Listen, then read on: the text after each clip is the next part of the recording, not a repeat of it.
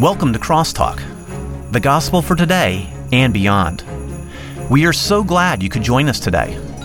The Crosstalk podcast is in pursuit of growing in our understanding of the gospel and discovering what it means to transfer to the next generation. And now, here are your hosts, Charles and Daniel. Glad you could join us today. It's good to be with you. We are working through this Christmas season by talking about the weeks of Christmas. And if you've been with us, you kind of know what we've been doing and where we've been going. When we say the weeks of Christmas, we're not really saying that in a biblical, there were weeks of Christmas leading up to Christmas. We usually have about 4 weeks between Thanksgiving and Christmas. That's what we're referring to. Yeah. And that whole leading up to the Christmas holiday season, and we're taking each week and looking at it from a different angle. It's Crosstalk's 4 weeks of Christmas. Correct, absolutely. But we're looking at joy last week, expectation the week before that. But this week, the third week of Christmas, I will be looking at sacrifice, which that's not something we like to talk about too much when it comes to the Christmas story. It's not real sweet. Yeah, we're supposed to talk about opulence, right? Right, no, absolutely. So again, we are going to be weaving traditional carols and also some passages that you're familiar with throughout our talk here, just like we did over the last couple weeks. And the reason we're using some of these traditional carols and even traditional verses is because sometimes we hear these things or sing these things, and I think tradition in some ways can ruin that for us. Tradition is good, but we don't meditate upon them and they don't change our heart, and that's what we want to accomplish. You worship as you walk through the meaning of it. Absolutely. Okay, so third week of Christmas, we're talking about sacrifice. Let's just jump right in. What is the first thing that we see when we look at the Messiah, the babe in the manger, as regards to sacrifice? You know, the hymn says, "Thou didst leave thy throne, thy kingly crown, when thou camest to earth for me," and which is exactly what happened. Christ left, as a song in the Psalm says, the halls of heaven, for the humility of earth, and that certainly shows up. That's almost incomprehensible when you think about it. Yeah, we need to meditate on that, right? As we think of the incarnation, so we see the Messiah secluded. That's odd in the whole scheme of things, even in some of our eschatological thought that the Messiah would be secluded. No, we talked about that a little last time. We talked about anonymity. But you contrast that to, say, someone in Old Testament history and in the whole prophetic line and kingly line like Solomon of David. I mean, Solomon's birth would have been well known. All the birth of the king's sons would have been well known, but Solomon in particular is of note. And it was almost evident from the beginning that he would be the son of David that would take the throne. Now, that's significant because David was promised that his son would sit up on the throne forever. So you see some of that expectation we talked about, some of that joy we talked about with Solomon's birth, and as Solomon comes of age, which is not part of this whole idea of seclusion, but it's so opposite of what we see in Christ, the true Messiah, the one who would sit upon the throne of David.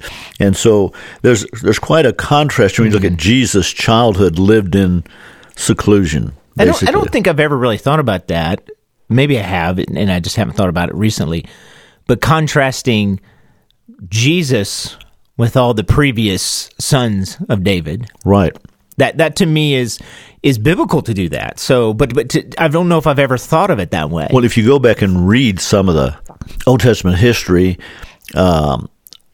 both of Israel and of Judah, but especially Judah, because Judah was those through whom the sons of David came, you see that it's a big deal. And so-and-so died, and his son so-and-so reigned in his stead. Right. But what we see here is the Son of God and the Son of David, born in anonymity. We mentioned that last time, but now living a life of seclusion.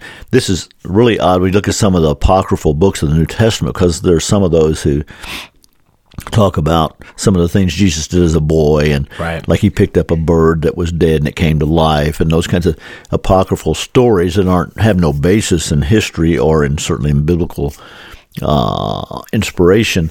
But what we see, or rather what we don't see, is the Messiah growing up. We don't. He has a carpenter father.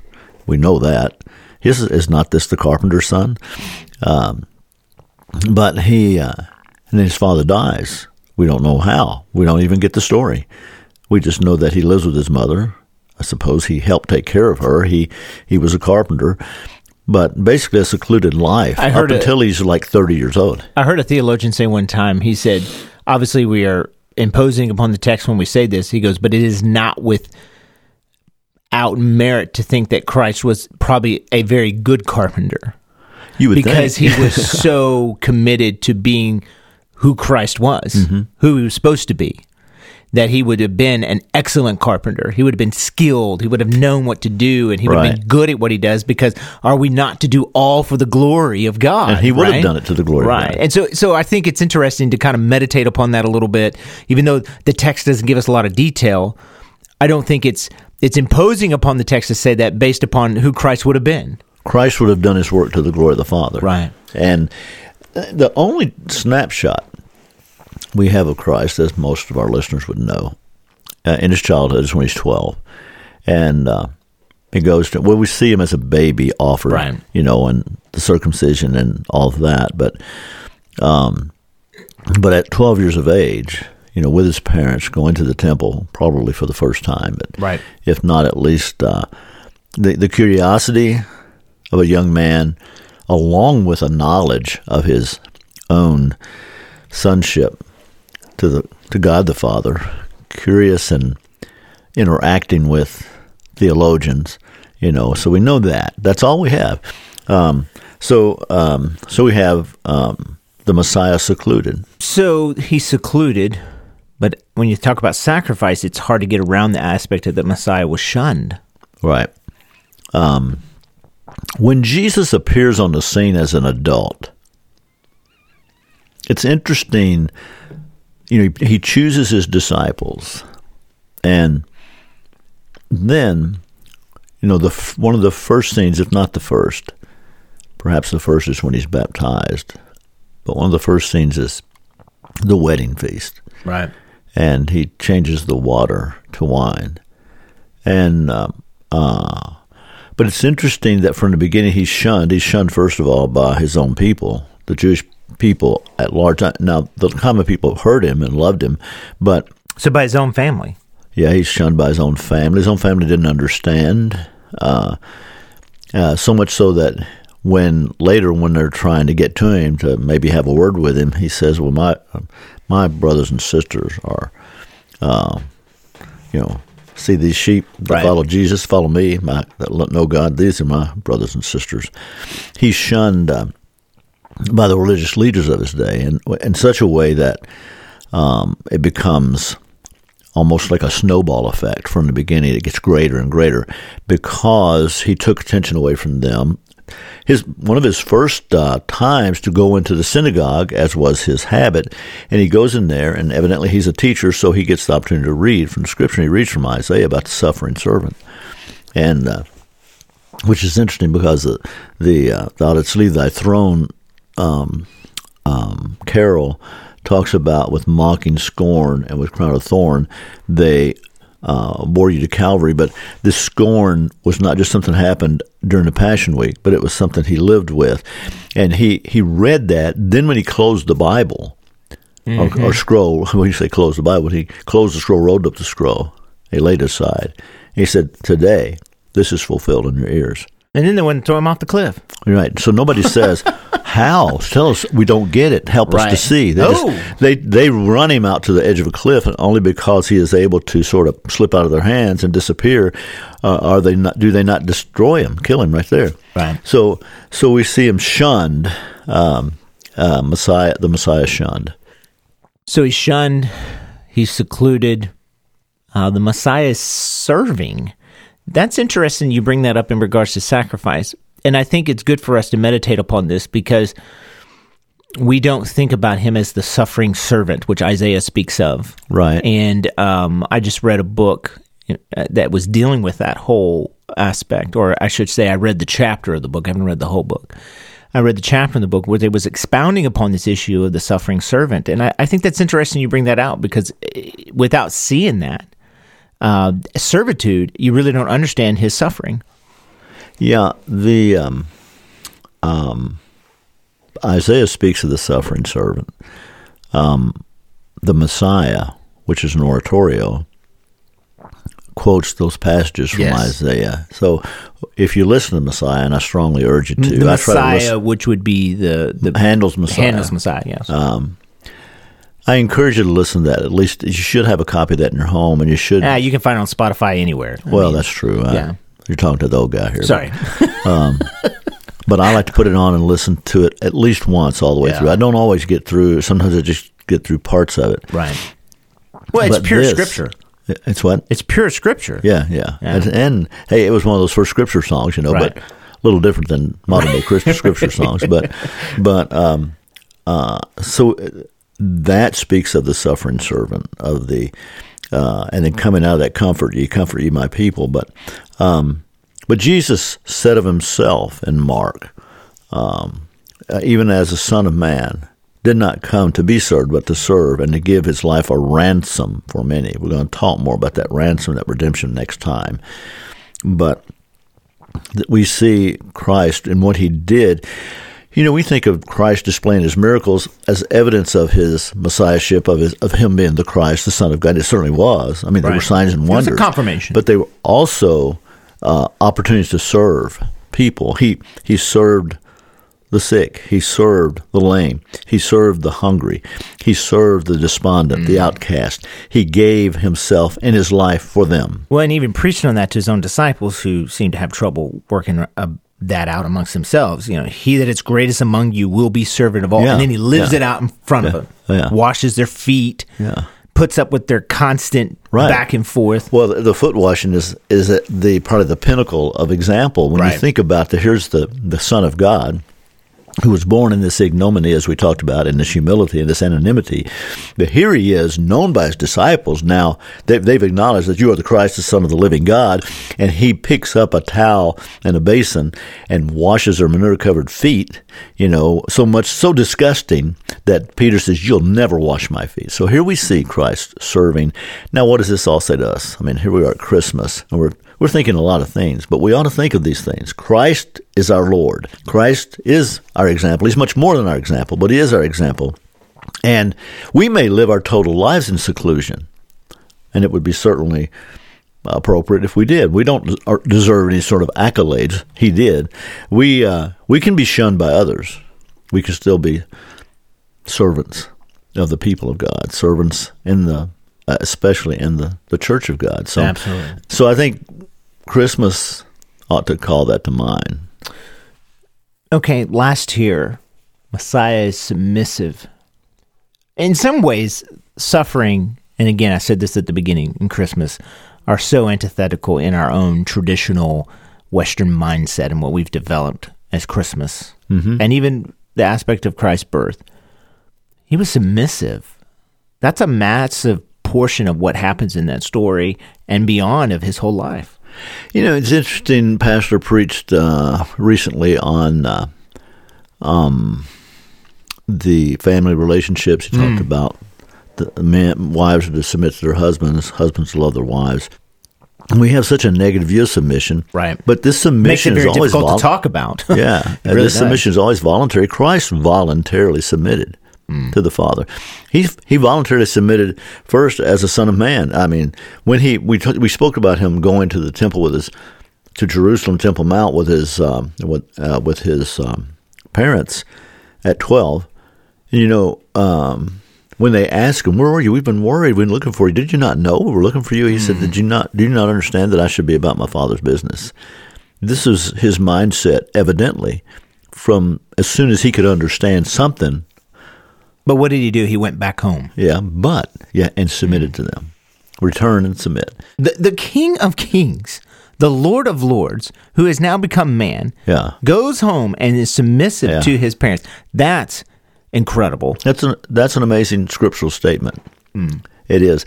I'm reminded of what happened to, I think it was Hagar and her son Ishmael, and you remember that she was cast out, Right. and Sarah cast her out. But when the Lord spoke to her, he assured that he was watching. I am Jehovah who sees you. And then he says, return and submit. That phrase, return and submit. And then we see Christ. I don't know, there seems an attachment to the whole concept. That's foreign to us. Yes. That doesn't mean we have to submit to everybody about everything, but it does mean that there are places in our lives where we submit to others under the will of God, under the scriptural direction for our lives. Well, it's a scriptural and a Christological concept. Yes, it is. It's something to meditate on during Christmas time. Return and submit. So we see his submission as the earthly Son of Man. We see his submission as the eternal Son of God. Now, we're going to get more into this next time, because, and I should bring this out. We've called this the third week, the week of sacrifice.